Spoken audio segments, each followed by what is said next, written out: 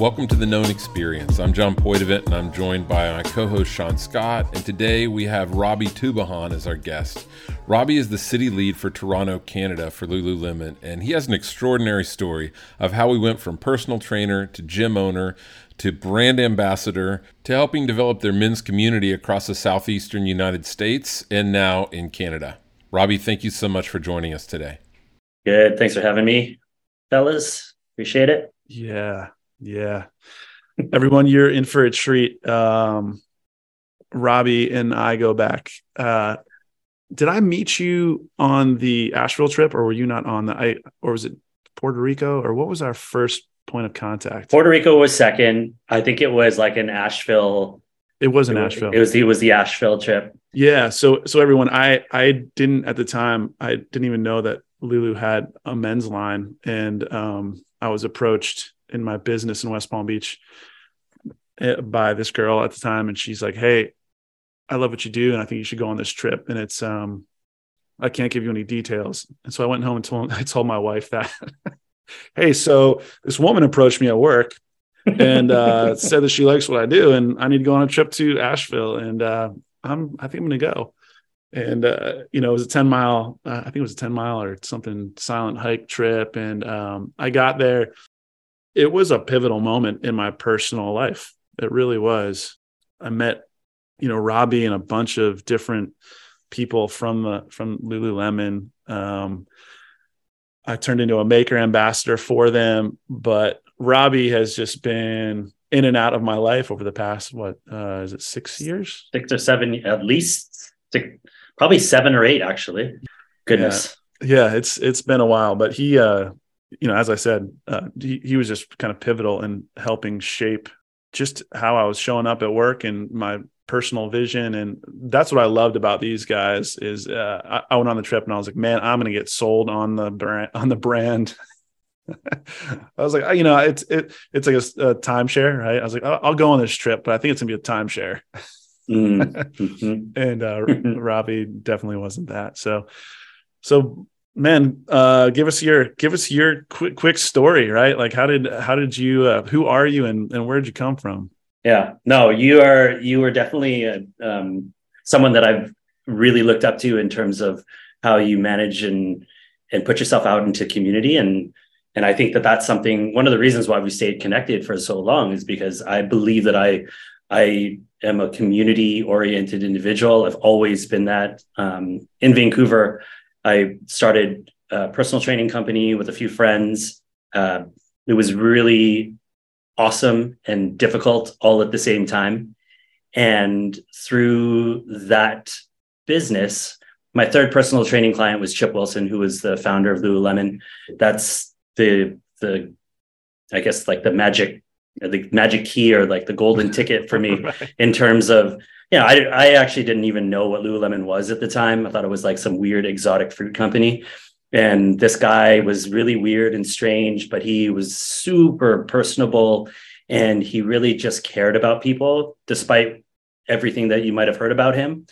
Anyways, I loved training him. I started training all of the staff at the time during the early years of the company. So really got it in, I was really dug into the culture at the time.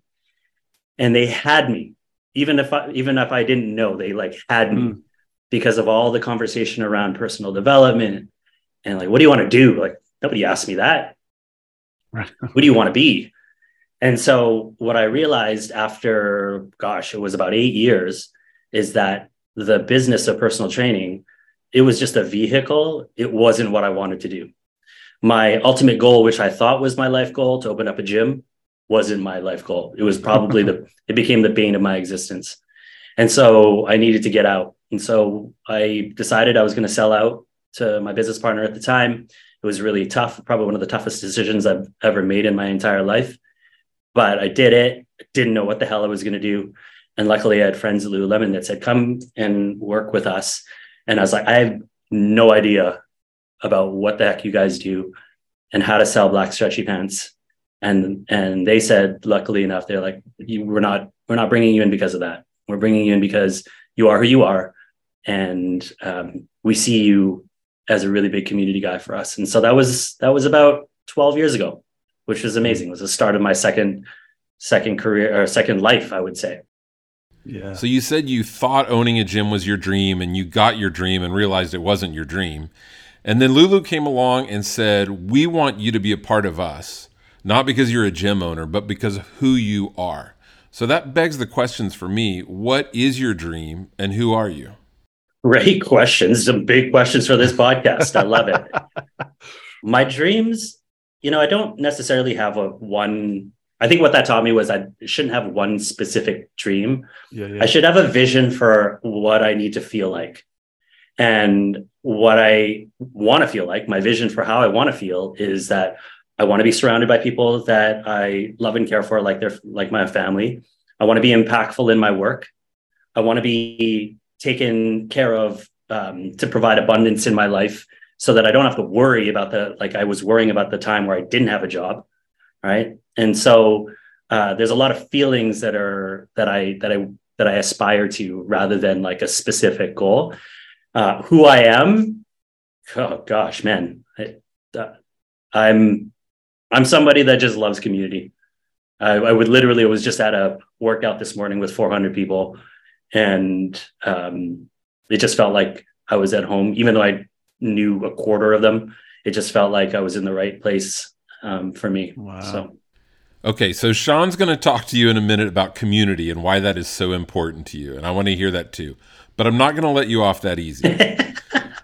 I know you want to say, hey, I don't know why they hired me or what they saw in me, but if I were to ask them, like, why did you hire this personal trainer who knows nothing about fashion or athletic wear to work for you and to be a representative of your brand, what do you think they would say that they saw in you?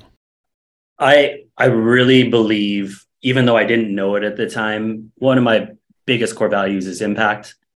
And the company itself, whether we've said it or not, implicitly, impact is very important. And so to be able to have people working for the brand that don't just want impact because they know it's a good business decision, but know it's the right thing to do. That's what I look for. I always look for impact in whatever I do. And I know that that's what the company looks for as well. And so I think just the synergy of the two made a lot of sense. Yeah. So in your entire time, if you look at your resume with Lulu, it's all community based. A large part of it was centered around men's community. That has to be, as you said, stretchy pants, right? A lot of guys, there's not, that was not Lulu's main demographic. So has that been challenging to not only represent a brand, but build community in that role with your company? Yeah, I'd like to tell my old men's team mates that I probably had the toughest region to build the men's business, the Southeast US. And so how are you changing the perspective of, first of all, men that may not even know that the brand exists? Right. Secondly, men that may not be open to a specific type of conversation like the ones that we're having right now, in terms of being open and being vulnerable, and showing a side of you that you probably shouldn't show. And so it became challenging. But the second I started to meet people like you, Sean, who really cared about this conversation, it became easy and it became fun. It became a huge challenge. Right. So you guys use ambassadors, and I don't know how that program's changed since I was. We support ambassadors, Sean. We don't use them. Oh, I love that. Let the record note. But that I think for me, that was the differentiating factor, right? Was on these trips, you develop the person, right? Which seemed unusual for a huge corporation, right? To spend your time and resources developing the person. And then like we were your models on the wall, right? You didn't have top athletes. You had the coffee shop guy working out, right? I was your model, right? On the wall. So that piece of making your ambassadors feel known was massively powerful for me, right? Empowering, but explain that strategy, right? Yeah. Because it really was about making them feel known, empowering them. And so what does that internal dialogue look like? And have you been part of shaping that over the years? Yeah. I was, part of my role was, one of my roles was the ambassador program manager. I actually wrote that job description for the company because I was an ambassador in 2006. There wasn't a centralized manager role for that program. It just all existed from store to store. And so I was like, this is kind of weird that we don't have somebody overseeing it. So I wrote the job description, put it on the desk of my boss for about a year. Like, we need this job. And finally they said, okay, let's do it. I don't know how much impact I had on the role at the time, but it now has its own team now, and it's global. So it's like this cool little piece of my legacy that I'm super proud of. But it did give me a lot of insight into what was needed for our ambassadors. And so when I think about an ambassador and what they're up to, right? So they're usually entrepreneurs. They're usually people that want to create impact. They usually need some type of support and amplification of who they are and what they're up to. And it became our way of supporting their community. So it's a bigger difference when a company like Lululemon goes out and does things and gives money to communities versus if we were to get behind individuals and really support what they were up to in the way that they believe their communities needed to be supported. Yeah. There's something that's very resonating about that. And also it's very different from how other brands are doing it. We're not paying $90 million for an athlete over the course of 10 years. We're really wanting to support, anybody from, a coffee shop owner to somebody who's just starting their personal training business. But yeah, I think the authenticity piece is the biggest part is that we want to make sure that we're in great, authentic relationships with every one of our ambassadors. And so that they can connect to their communities in a really authentic way. Robbie, if I'm honest, when I hear leaders talk about authenticity and vulnerability being values, and I disclaimer, those are values of our podcast. But I feel like as a leader, whenever you say those things, it's almost like they can become contrived and edited and very strategic versions of authenticity and vulnerability, which by its very nature, it's no longer authentic and vulnerable, right? If you're really calculating in how you do it. So how do you think with an organization like Lululemon, how do you think that you can maintain the authenticity of authenticity, if that's even like the right way to say it? I don't know. Integrity? Yeah. The integrity of authenticity, right? That's a really good question. I don't know if I have a great answer for it, but I do know this. When we're selecting ambassadors, for instance, there's a lot of intuition and a lot of gut feeling that we place in a decision. We don't look at a resume. We don't see like this is what this person has done. We used to say this, and I don't know how appropriate this is to say anymore, but it's just like, if we could have a beer with somebody and really just like chill and hang out in the same way that I went and hung out with Sean at Tacos and Hip Hop and feel like I'm at home, like we got to listen to that. And so, yeah, it's a really tough one, John, in terms of like making sure that we're staying authentic without over authenticizing things. That's even a word. But regardless of how difficult it is, it's so important, and it should never be forgotten. Should never be like put by the wayside. Yeah, it kind of reminds me of something I heard someone once say about leadership. They said, if somebody wants leadership, I don't give it to them, but if they want responsibility, I give them both. And I kind of imagine that that's how it is with Lululemon, right? People so much want to be affiliated with your brand that if they're overzealous about it, they might not be the kind of person you're looking for. Ooh, yeah, John, sorry to interrupt you there, but this is like hot tip for anybody who's thinking of wanting to become an ambassador out there. When somebody comes to us and says, I want to be an ambassador, it's probably a red flag that you're not going to be an ambassador. Usually we find the ambassadors because they're just doing what they're doing in the community, and they're doing it without any questions. It's the whole giving without expectation type thing, especially in this day and age now with all the influencer, the society of influencers that we have. When somebody wants to be an ambassador, you have to understand like what are their motivations behind them wanting to become an ambassador. So yeah, if you're listening out there, play hard to get, act like you don't want it, and maybe they'll give it to you. Just do it, do good, do what you're doing. Right. Yeah, be consistent. Yeah. You know, one thing I do with my side hustle, vicarigroup.com, blatant plug, is help leaders build organizational culture. And one of the most important parts of that is that you build the organization by filling it with people who embody the very culture that you want to see expressed there.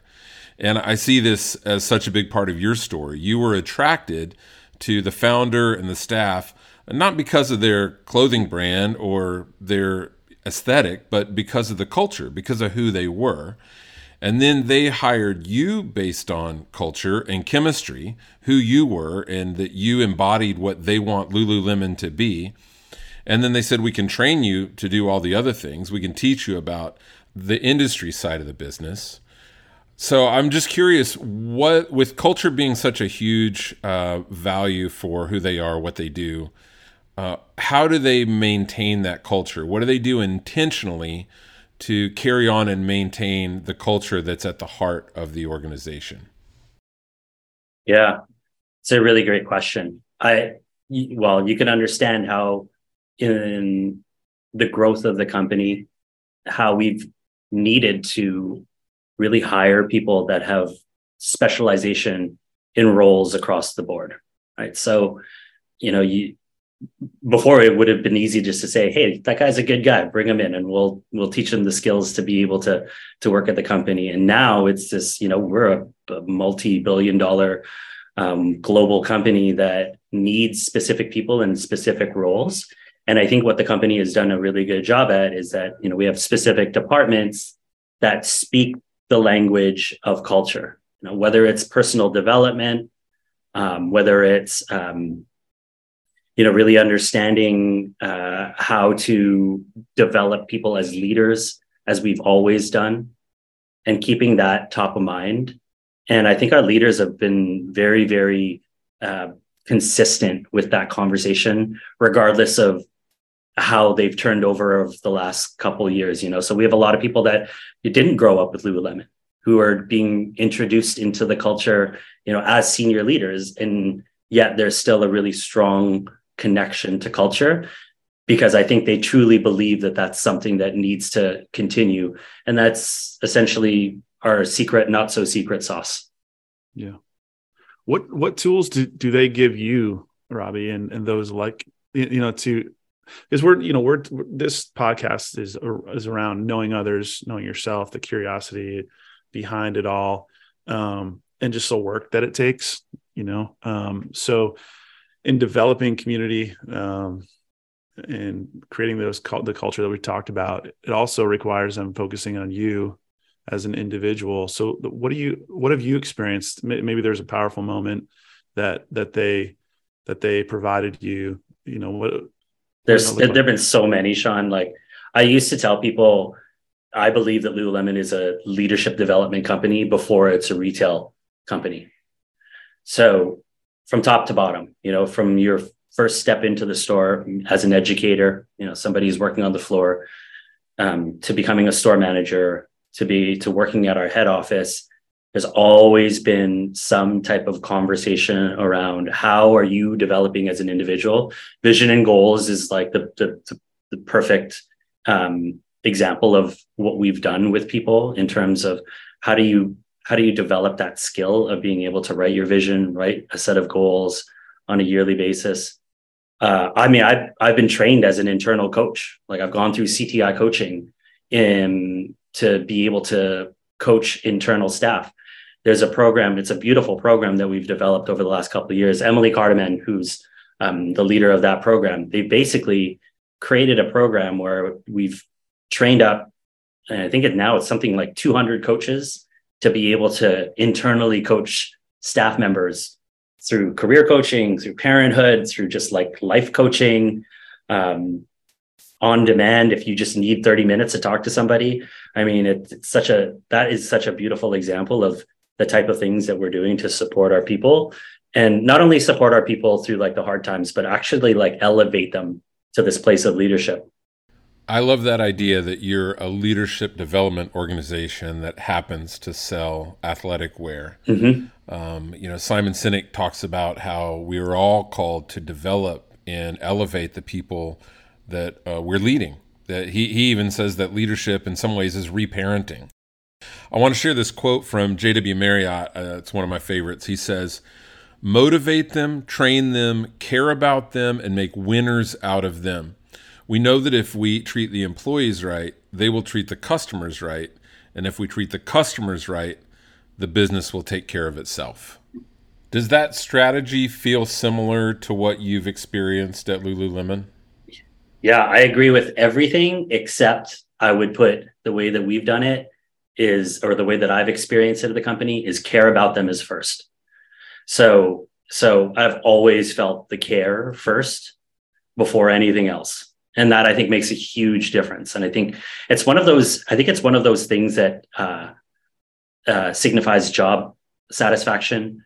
When they've done studies on it, it's like, how much does your boss actually care about you, or how much do you perceive your boss caring about you?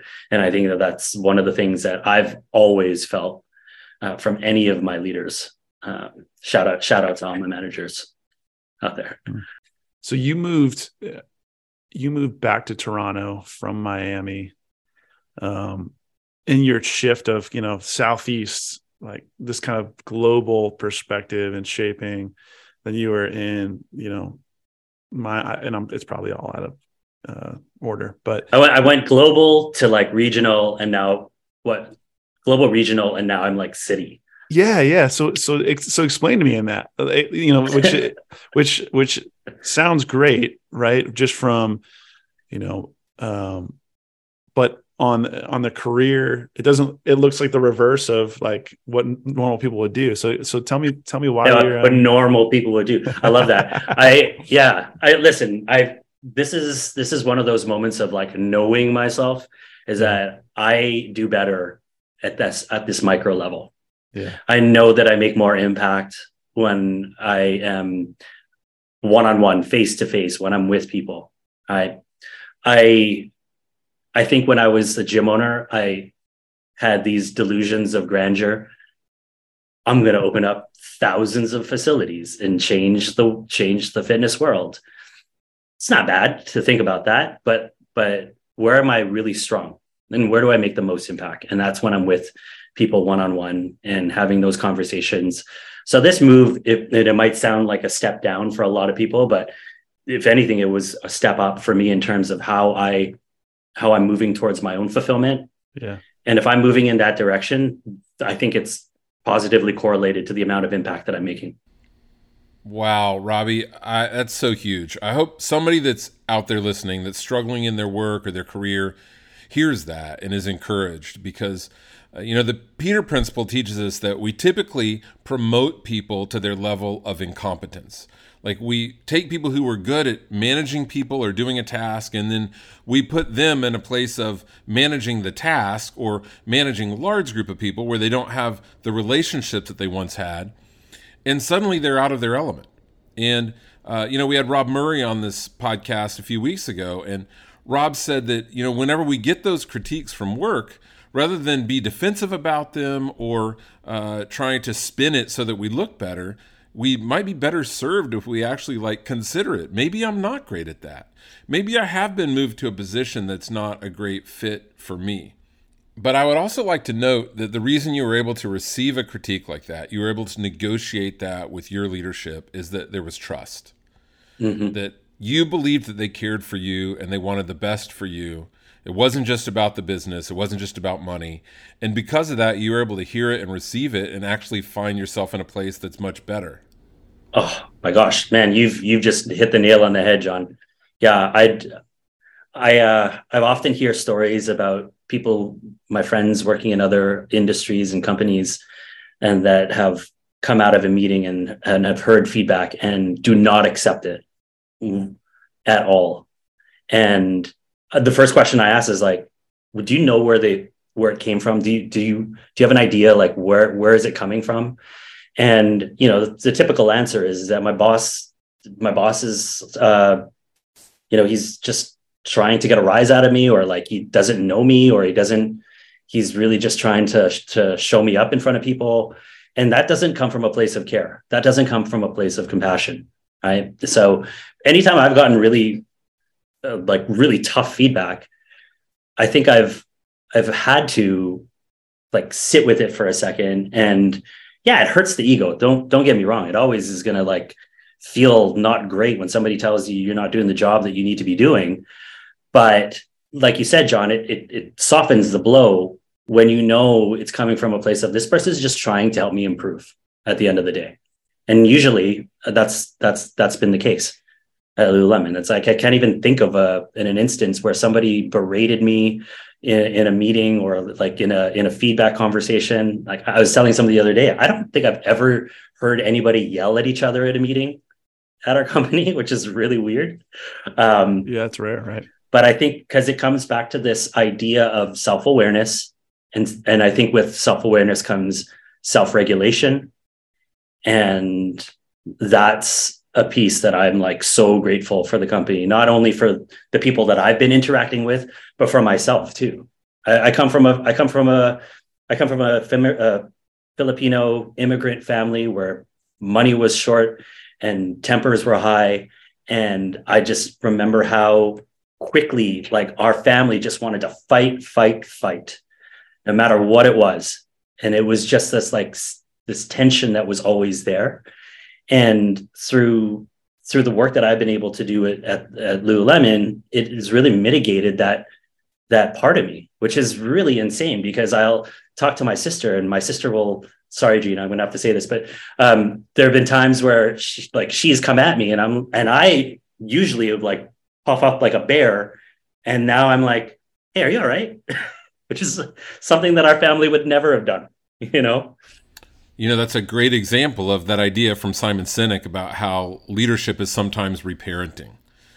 We have people that come in that maybe they grew up in a family where it's not safe to communicate about your needs or your differences, or conflict always ended up in a massive fight. And you can help create a new environment where they experience those things in a different way than they ever have before. And you're not only doing it for the sake of the business, but you're also helping them grow as a person. And like, what greater privilege can there be as a leader? Yeah. I think another really important piece of that, and it goes back to the very first question John asked you about like what your dream is.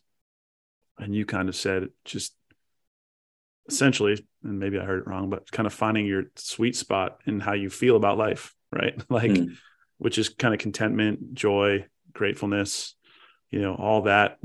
If you experience that in your life, in your daily life, that's a good life, right? And that's the dream, right? But I think to hear the criticism and or make the choice that goes against ego, right? Especially for, and this is a generalization, but for guys, as we move on, the 40s and 50s are supposed to be your most productive years where you're the king, right? You're making the most money you'll ever make. You'll be in the highest position of power.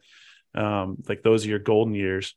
So to consciously say, actually, this is what I'm better at. This is what brings me the most joy, connectedness with the community, time, quality interaction is kind of difficult for us.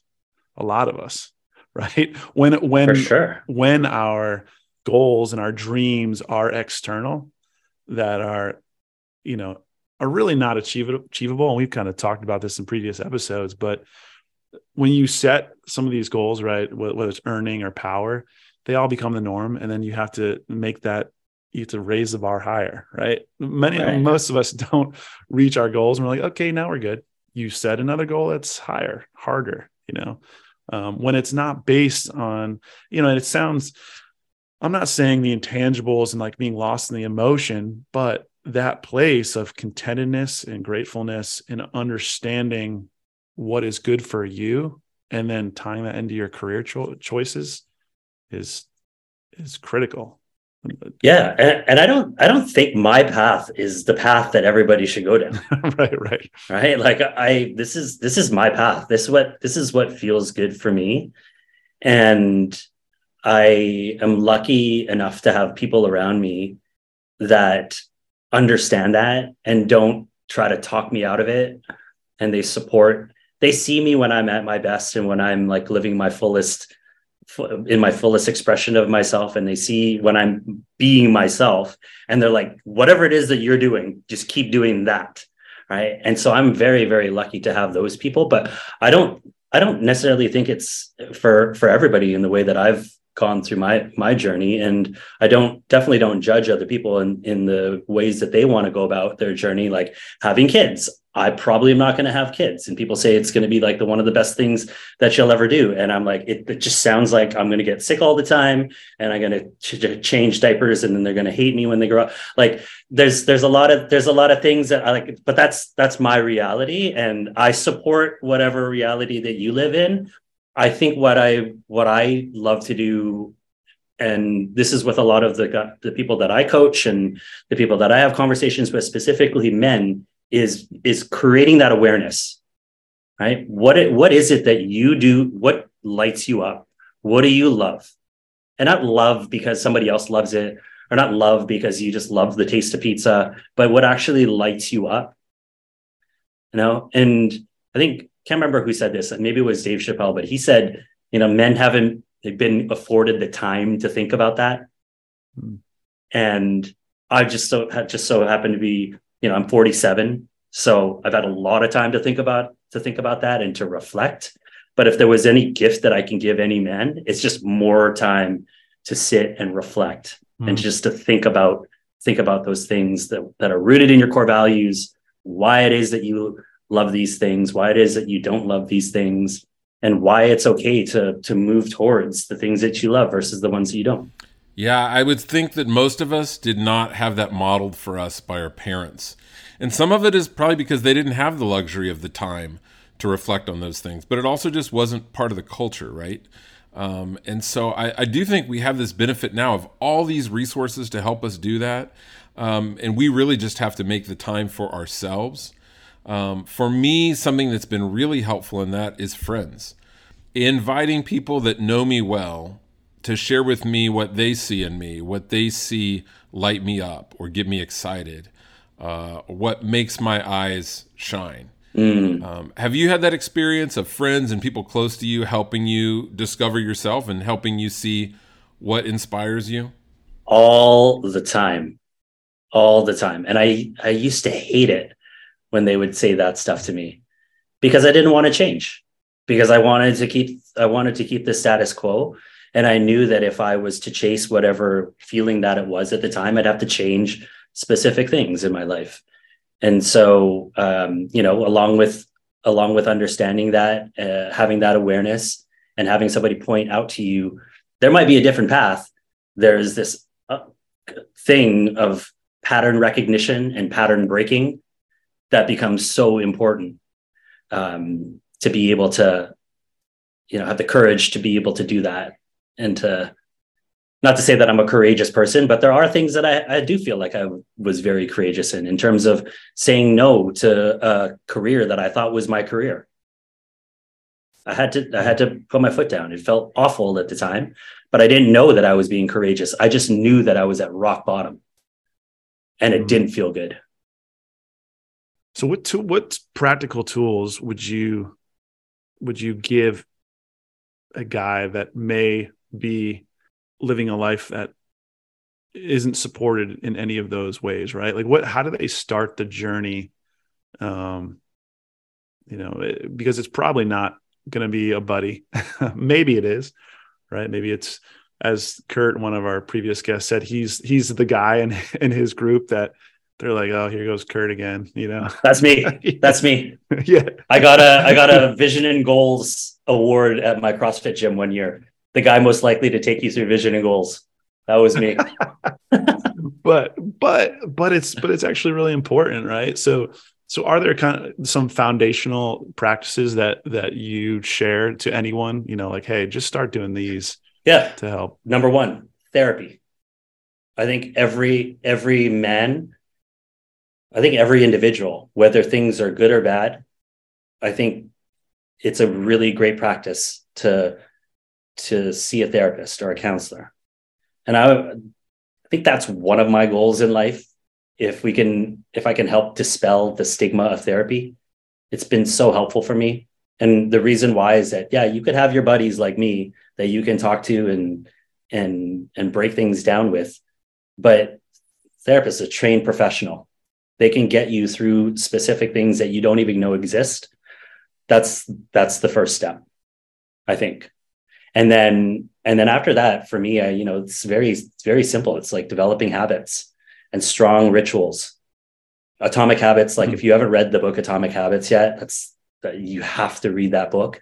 And one of the reasons why I love that book so much is because it's not just about this idea of changing habits. It's about identifying yourself, or like creating a new perspective of how you identify yourself. So instead of being somebody that, you might think of yourself as somebody that, man, I just lack integrity, right? It actually helps you think about the idea of like, I want to be somebody that lives with a lot of integrity, is known for integrity, and I have habits that are going to back that up, right? So it really gets you to think about like the self-identification piece first, rather than just like looking on Instagram and seeing, I need to start this, and that, and doing all these habits for no reason at all, if that makes sense. Absolutely. And I too do not recommend scrolling Instagram for figuring out what to do next with your life.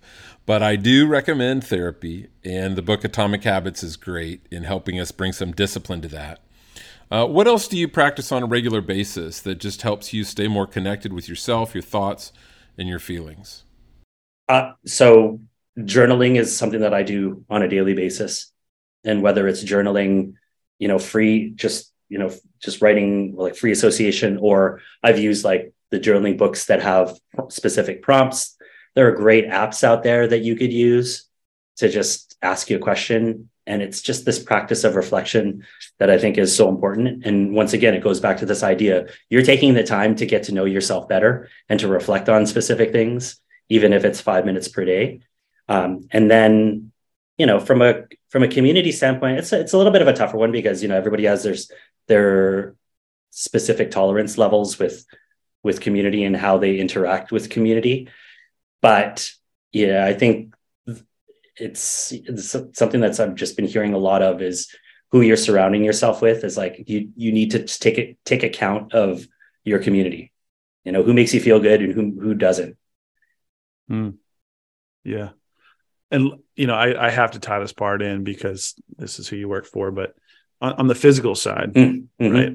Like what's your view on the discipline of, whether it's yoga or running, or like what role does that play in your emotional health, and what do you encourage people to do? Man, the whole sweat once a day thing sounds so cheesy when I say it, like the sweat once a day, but there is science behind it, right? There is like true science behind it. Whether you're getting up and moving, even if it's just going for a walk. Gosh, I've been reading a lot of really amazing stuff from the Huberman labs about, getting, 10 to 15 minutes of sunshine in the morning, or specific light. And then, man, I think it's, I love podcasts or information sources like that, because I become the science experiment. What do I need to try that is going to work? What doesn't work? I've recently been messing around with like a sleep routine that I'm realizing doesn't work. And then I literally changed it last night, and I feel like $1,000,000 today. So that's been really cool to use myself as that science experiment. Yeah. One of our values is curiosity. And something my therapist has been working with me on is to see things with curiosity rather than criticism and cynicism. Even when it comes to things dealing with myself and my body, my health, if my shoulder's hurting or my stomach hurts, rather than think, oh, my shoulder hurts or I've got a stomach ache, to ask myself, what's my body need? Like, be curious. Oh, I love that. About what does my body need? Why am I feeling this way? And how can I be better attuned to helping my body rather than judging it? So first of all, thank you for sharing that you talked to a therapist. And secondly, I love that like internal curiosity. That's so great. Yeah.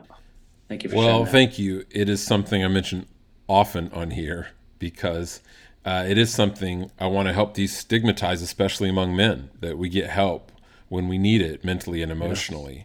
That kind of therapy is called somatic therapy, and it helps tie in the body, the mind, the heart, because they don't operate isolated from each other in silos. We are one being, and we've got to look at ourselves that way. It's fascinating stuff. It's very fascinating. Yeah. Robbie, in closing, I'd like to circle back kind of to where we started, because your story is really interesting in that early on in your career, you got what you dreamed of. You got what you thought you wanted. And I think often we hear these stories of people who do that. Maybe they win the Super Bowl. Maybe they get the job they always wanted, but they're not happy. And I think there's this notion that if you achieve your dreams and you're not happy, that it's more depressing than if you had never achieved them at all. Like, do you think that's the case? What would you say? Is it more depressing? I'll say this. Okay. So like, there's an icebreaker question that I always put out to groups when I'm facilitating group sessions or whatnot. And it's, if there was a movie that was made about your life, what would it be? Right. And so I always say Shawshank Redemption for my life. Not that I've been to jail. I've never been to jail. Just wanted to clear that with everybody. But it's because I was in a jail for a certain amount of time. Right? And I got out. And yes, it was sad being in that jail for a little while. But I felt like Tim Robbins, in that one shot where he gets out of the pipe and he's standing in the sewer gutter and the rain is falling on him. Like that, it could be the saddest point, but it's that like low point before you hit the high. Right? So I think that there's something that's really beautiful about getting to a point where you've hit someplace where you thought that you were supposed to be at and it's not there. That just means that there's just possibility that's on the other side. And you're whole, you're resourceful, you're capable, and there's something that is going to be better on the other side there for you. So I know we're trying to wrap this up, but I think this is a really good point to make. My identity, if you can imagine, for the last 23 years has been wrapped up in my identity as Robbie from Lululemon. And so how do I decouple that? Right? And there have been a few moments over the last few years where I've really been challenged in terms of like, who am I if I'm not working for Lululemon? If I'm not Robbie, the community guy there? And honestly, I'm not a person that gets scared or terrified often, but the thought of that terrified me. And then I had to get curious, like, why does it terrify me so much? What is it that I'm tethered to that is making me feel like I don't have an identity if I don't have Lululemon? And so it put me onto this path of curiosity and really I'm trying to understand what are the things that are truly important to me? What are the things that truly light me up? And then to go all the way back to your original question, John, who am I? I'm Robbie Tubajon. I am not Robbie Tubajon who works for Lululemon. At the end of the day, even though I love the company, but I have my own identity, and there's something beautiful about being able to see that now. Yeah. So Robbie, you've talked a lot about your journey from, entrepreneur in the fitness industry, having this dream of not just having a gym, but having multiple gyms all over the country, realizing that your dream wasn't really your dream, and kind of the grief of that, I'm sure, of a dream dying, and then kind of discovering a new sense of self and fulfillment. For guys that are listening to this that may be in this place of like, man, I've journeyed for years to try to get where I'm at, and I'm not happy. I don't even know what my dreams or desires are anymore. But I feel like I've got to make a change because I'm dying inside. What would you suggest to that guy who's listening right now as maybe like some first steps in that? Yeah. I think the first thing would be like, you're not the only one out there that this is happening to. There are a lot of people that have been chasing their dreams and having that same realization. And, the more that I talk to guys and open up about my experience, the more that they open up about theirs. And it is more common than you think. Our society tells us that it isn't, but it completely is. I mean, just look at Sean. And I mean, I still have to talk to you about your experience with subculture and how that went down. But, like, I know that I can talk to you about it now. So I would want all the guys out there who are listening to this just to know that it's okay, man. You're first of all, you're going to be okay. And there are a lot of us out there that either have experienced it or are experiencing it right now. I think those are huge. Remember that you're not alone. There's other people who are going through this and have gone through this before. And this isn't where the story ends, right? At times like that, I always try to remember this too shall pass. This is not the end of the story. Well, it has been a great conversation, Robbie. I really appreciate you coming on, and any stuff that is valuable to you, we'll try to drop in the show notes for you guys. If there's books or anything else that he sends our way, we'll make sure to throw those resources up so you can follow through. John and I will kind of have the after show to talk about him when he's gone. Yeah, Robbie, we do this segment called After the Interview where Sean and I actually sit around and talk about you after you leave. So you're going to have to subscribe to the podcast to hear that part. Oh, that's how it works. That's how it works. Yeah. Sneaky podcasters. Well, buddy, it's been great getting to know you and having you on the podcast. Would love to have you come out on one of our adventures with us. I think that would be a blast. 1,000%. Yeah, let me know. Yeah, let me know for sure. And I'll be looking for those Lululemon pants in the mail. Just got to send me your info, bro. I'm a large. Okay. Thank you again, Robbie. Thank you, everybody, for joining us. And hang around about 15 seconds, and we'll drop into After the Interview.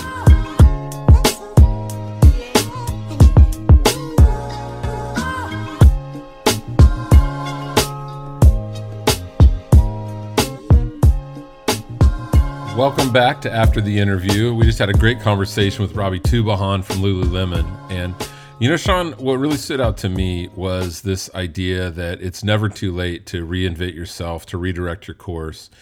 And that may not seem like we're going up and to the right. It may even seem like we're going backwards, but we're getting more in tune with what we really find joy in life, or where we really find ourselves called to be. As somebody who's a serial entrepreneur like yourself, you've reinvented yourself many times.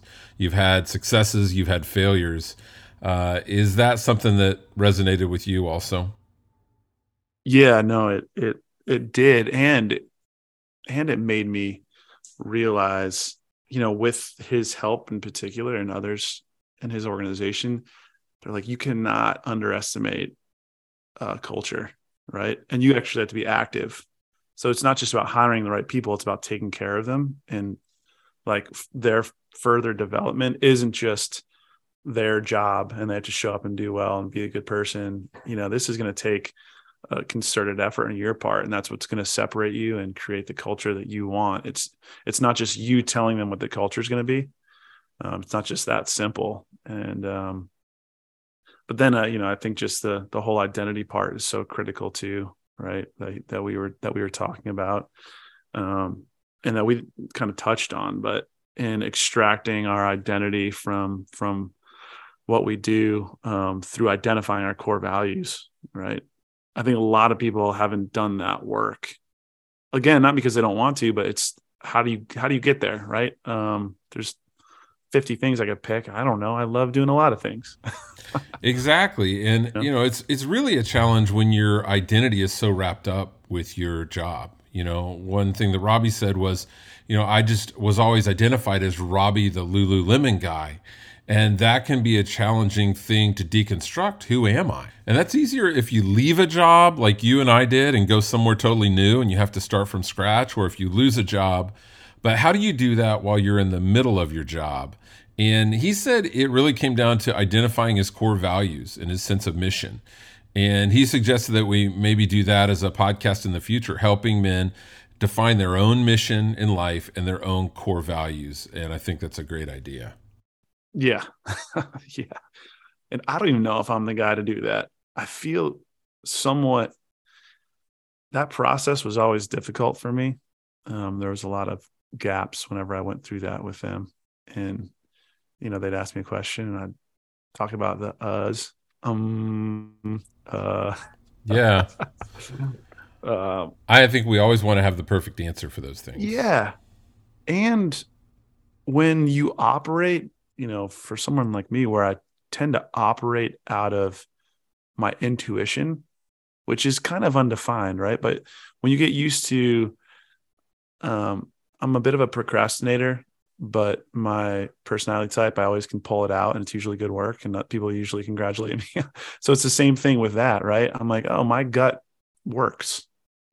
But I never really put the work into, oh, what does the gut mean? What is it even saying? Are you listening? Like, what are you listening to? Like, what is that feeling? And so when I was way out of shape in that context, so it's just not easy. But yeah, I can totally relate to that. And as people that are more kind of gut centered and less strategic, maybe about things, I think it's a challenge to us to really take the time to articulate those things. And there's a lot of great tools out there that will help us. I know you've used some through Lululemon. I do think it would be a great idea for us to revisit that on a future podcast. I also hope that Robbie will join us for one of our known adventures. For those of you that are new to this, we take trips several times a year with men where we bring one of our podcast guests up to a beautiful place in the mountains. We enjoy the outdoors some, but we also have some intentional conversations and some exercises or practices that help us discover ourselves and really get to know each other and find strength in that. So follow us on Facebook if you want more info on that, or our website, knownexperience.com. Also, if you haven't yet, subscribe to this podcast on whatever platform that you listen to podcasts on. That way you'll know whenever we have a new episode up. And please feel free to share with your friends. On behalf of Sean and myself, thank you for joining us once again, and we hope that you continue to experience the power